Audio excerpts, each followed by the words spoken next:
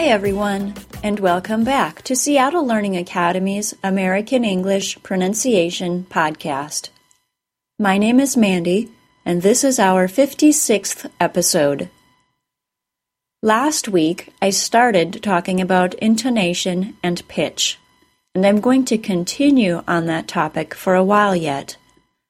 As a review, intonation is the use of pitch, and pitch is the way we make our voice go up and down, like we do when we're singing. Everything I'm talking about in these podcasts is also available in our new book, Rhythm and Intonation of American English, which you can pre-buy as an ebook through April 18th for only $28. After that, the price goes up.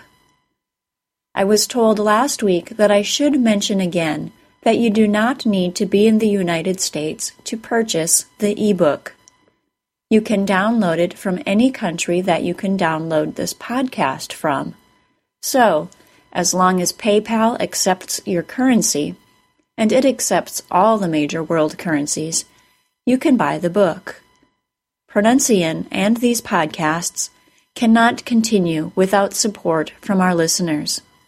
So please consider making a purchase from the site to help it grow and provide these educational services. This content and extra listening exercises and quizzes are also available online. Exercises and quizzes are available only to subscribers. So if you prefer more interactive learning, please consider signing up for a Pronuncian subscription. Now let's get back to intonation and pitch. At Pronuncian and Seattle Learning Academy, we break the study of intonation and pitch apart into three categories: pitch words, pitch boundaries, and starting pitches. Last week, I talked about high pitch words, which have the following characteristics. They convey information new to the dialogue. They guide the direction of the conversation. Their stressed syllable is said at a higher pitch than the syllables that surround it. And their stressed syllable is usually said louder and for more time than surrounding syllables and words. This week, I'm going to talk about extra high pitch words. Extra high pitch words sound like intense or extra strong high pitch words. Their stressed syllable is said at an even higher pitch, and that syllable often lasts for even more time and is said even louder than high pitch words. Extra high pitch words have different uses than high pitch words. People use extra high pitch words to magnify or dramatize a situation, or to correct another speaker's assumption, or to verbally defend themselves. Let's listen to a quick example of each of these. First, here's an example of added drama or excitement to what we're talking about. Let's pretend I just got finished with a boring meeting, and you asked me how it was. I might say, "It was so boring."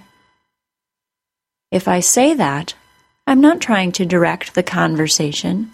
I'm not even really trying to add details to the conversation. This is probably small talk or informal conversation. I didn't merely say that it was boring. I said that it was so boring. I added drama to the extent of boredom I felt during the meeting.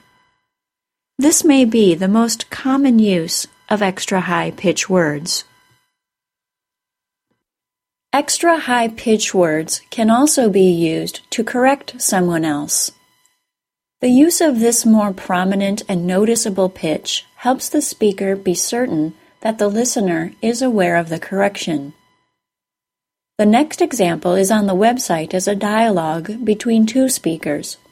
The first speaker is checking again if the other speaker still cannot go somewhere with him tomorrow. The second speaker replies, "Oh, I can come now. My meeting was canceled." By using the extra high pitch on the word can, there should be no confusion if the second speaker is or isn't going to come along. She definitely is coming. Hopefully you could tell from context that the above conversations that the dialogue was friendly. Extra high-pitched words, however, can turn a conversation defensive or even aggressive. I get students from quite a few different countries that tell me that native English speakers have told them that they sound angry. I'm going to rephrase that sentence. A native English speaker is telling a non-native speaker that the non-native speaker sounds angry when speaking English. I'm not going to list the countries of students who tell me this because I don't want everyone from those places to become unsure of themselves and stop using extra high-pitch words. But if anyone has ever commented that you or other speakers who speak your native language sound angry, it could be because your intended high-pitch words have accidentally turned into extra high-pitch words, which can be used in angry situations. Let's listen to some examples. I'm going to give you some potential parent and teenage child situations because it's easy to think of situations between a parent and teenage child that the teenage child is getting defensive. In the following example, the child is correcting the parent. A mother might say, "Do your homework." And the child could reply, "I already did my homework." Or a mother might say, "Clean your room." And the child might say back, "I cleaned my room already." Again, the child was correcting the parent, which teenagers love to do. Teenagers can also be dramatic and defensive toward their parents at the same time. Extra high-pitch words can easily convey both things to the parent. A mother might say, "You have to be home by midnight on Saturday." The child might reply in disgust, "You always make me come home earlier than everyone else." The major difference between an extra high-pitch word being used to show drama, correction, or self-defense is the context. The context is how a native English-speaking listener knows that their non-native speaking friend is not actually angry. It's just part of their accent. You can learn to tune your pitch appropriately with listening and speaking practice. Again, there are more examples of extra high-pitch words on Pronuncian.com. Those have illustrations of the highness of the pitch used, so you can look at that while listening to the short dialogues and learn to hear the difference between high-pitch words and extra high-pitch words. Feel free to ask for clarification on any of these topics in the forums, too.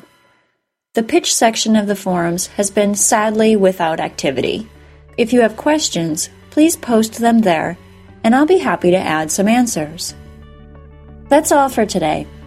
Thanks for listening, everyone. This has been a Seattle Learning Academy digital publication. Seattle Learning Academy is where the world comes to learn. Bye-bye.